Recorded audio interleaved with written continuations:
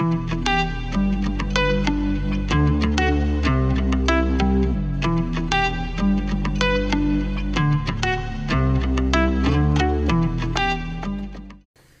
sir. It's the Bible Rundown with Pastor Dave and Pastor Rob. We're on the mic today. It is day 190. We are in Job 38 through 40, and we have gotten to the end of the book of Job. The Lord finally speaks, David, and he has spoken very sternly to Job here. What are we to take from what the Lord says to Job? After all this time, after all this suffering, the Lord speaks. What are we to take from it? Do you think it's okay for us to feel like God doesn't give a satisfactory answer if what you're really looking for is why did these things happen? So it's interesting. God never comes back and tells Job, well, hey, listen, Job, here's what really happened, right? Satan said he recognized you're a righteous man, but he thought if I would let him touch your life, take away all these things, right, make you feel like you're a curse of God rather than a righteous man, that you would curse me in return and walk away. But he doesn't peel back any of the curtain, right, and doesn't explain his methods. And I think that's why this is a wisdom literature book in the Bible. Ooh. So I think if you're looking at this and thinking, well, Job deserves to hear from God the true and honest answer, then you're missing the point in God's response.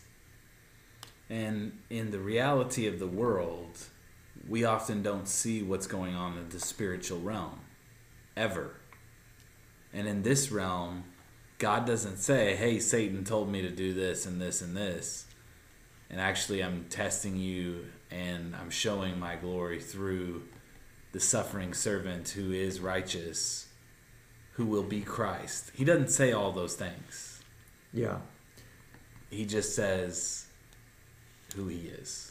So why do you think, and we can talk through it, it's not necessarily you have to answer this question directly because I have some thoughts too, but why recalling so much of creation and the created order of things? Ooh, that's good. Why not talk about true human justice? Why does he go back to his control over nature?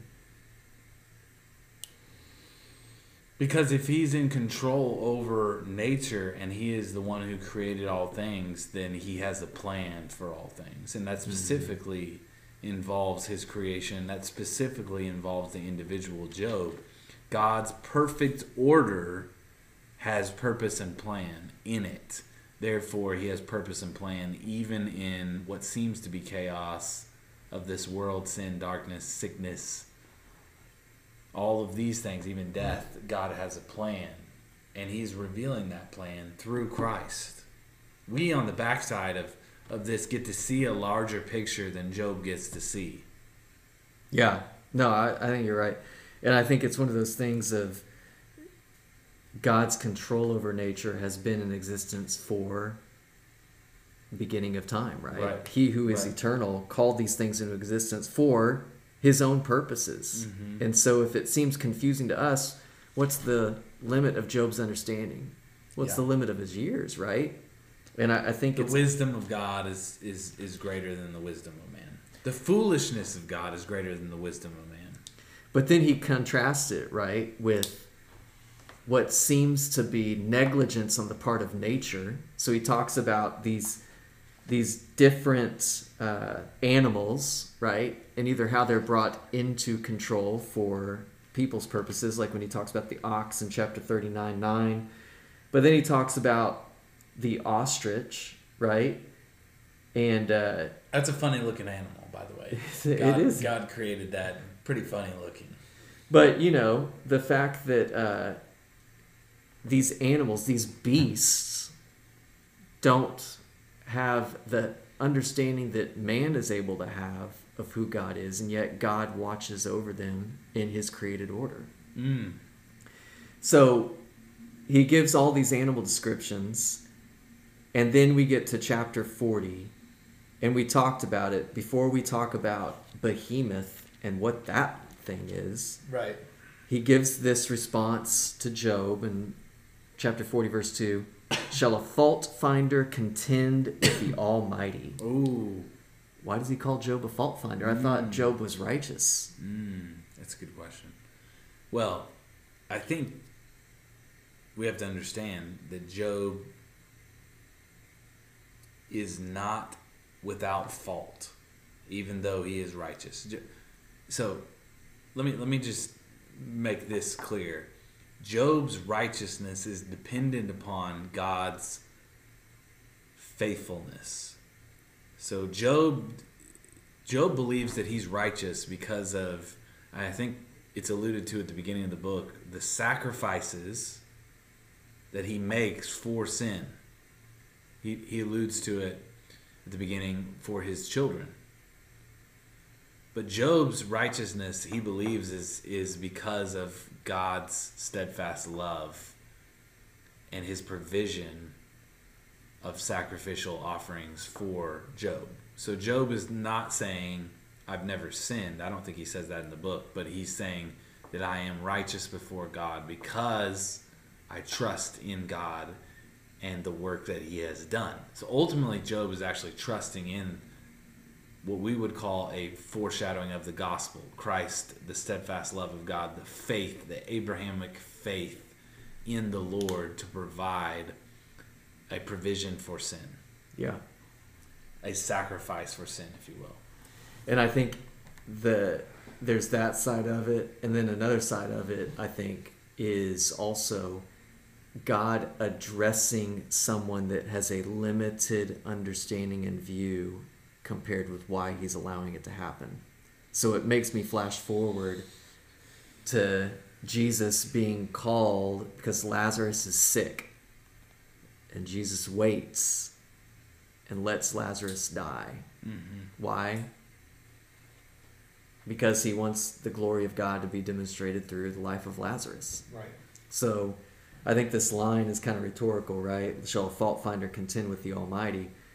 I don't think God is accusing Job of anything sinful, because we're told at the end that in everything Job did, he never sinned against God. Mm-hmm. But I think it's one of those things of when you're talking to an architect about a building and you think you know that they did something wrong, you got to remember that the architect probably designed it that way for a purpose. Ooh. And so if suffering in your life seems out of place, if the one who designed your life to go through that suffering, who are you to question their design?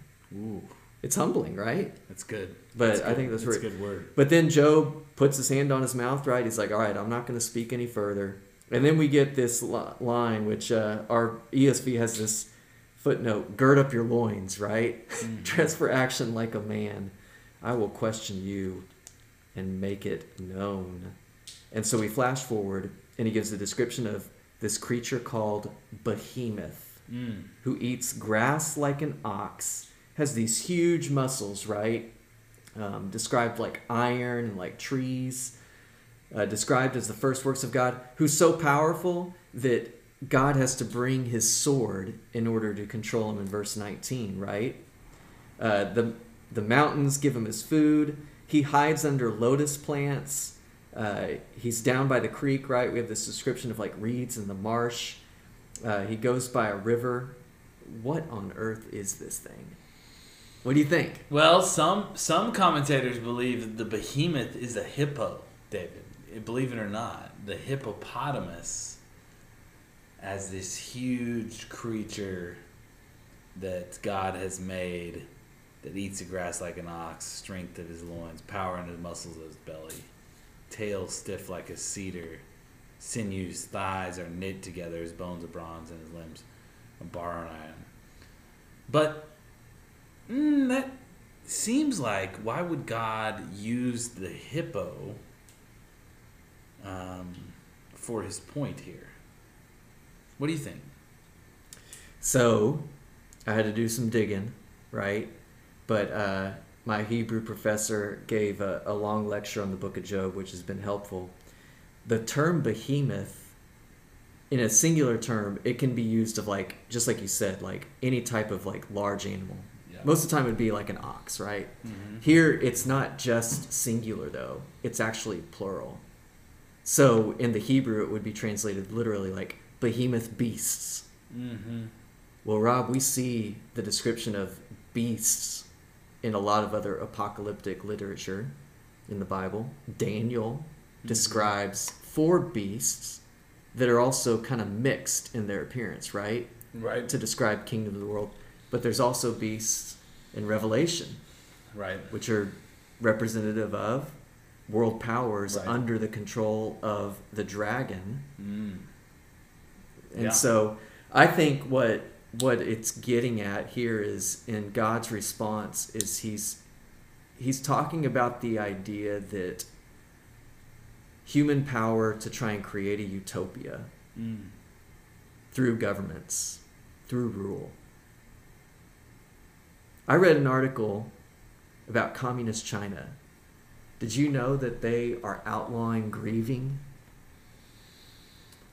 I did not know that, David. I have not read that. But you think about, right, like Yeah. there are these governments in our history that I think they want to control everything that their people can and should do. And so I think like what Daniel's getting at here, it's this metaphor of just world powers are evil that stand against God. It uses the creature just like we see in Daniel and Revelation, like these animals that really the descriptions don't fit. Mm-hmm. A hippopotamus, right, or any of those things, because the way that they're described isn't really indicative of just that one thing. Yeah, the beast that you're talking about, in it's actually in reference to Daniel, and it describes the empires, the nations, and most of these are against God. The 4 beasts being the lion, the bear, the leopard, and then the terrifying beast that most people associate with the Roman Empire. But these empires or these beasts are representative of the world and its power struggle against the Lord. Yeah. And these empiric struggles that are demonic in their nature, that are going against God's people and against God's word. Yeah. It's very interesting. And I think verse 24 is really where I would hone in, right? Because here's the thing. Can you conquer a hippopotamus? Yes. But the description of this animal, where it's really leaving us, right, is God is saying nobody can take him by his eyes or pierce his nose, right, with the snare. Yeah. So basically it's uncontrollable except who's inferred to have control over it? God himself. God himself, right? And we know from other references in Scripture that there's no authority that hasn't been instituted apart from God. And that God can turn the king's heart in the direction he wants. Mm-hmm. So I think Behemoth is pointing us to this world system. Right. And in Job's case, he was a man of great wealth. And the idea that you can somehow create your own happiness and bring peace to your life and resolve your suffering is a very vain, prideful, human way of dealing with suffering. Right. Right? So I think Behemoth is much more than just another nature example or animal. It's interesting, right? After all the animals that we saw described in chapter 39, I think Behemoth is to stand out as more indicative of like world power or man's pride to try and deal with suffering in a vain way, right? Yeah. But ultimately God will bring all that foolish ways of the world into submission, and he does it through the cross, his own tool of suffering. Amen. God uses these themes throughout scriptures: the beast, the behemoth. In Daniel's, the 4 beasts. In Revelation, the beast. He uses this theme throughout scripture to kind of help us to understand what we're actually up against and what's going on in our world today. So I appreciate you bringing that out with the behemoth. That was good. One last thought. Nebuchadnezzar and Daniel, what is That's he humbled right. to be like? He becomes to be like a beast, eating grass. Right. going out of his mind. So interesting, right? Yeah. All these connections, I think it's pointing us to that theme. The Behemoth. That's right. Hippopotamus in some translations. We'll see you tomorrow. Bible Rundown.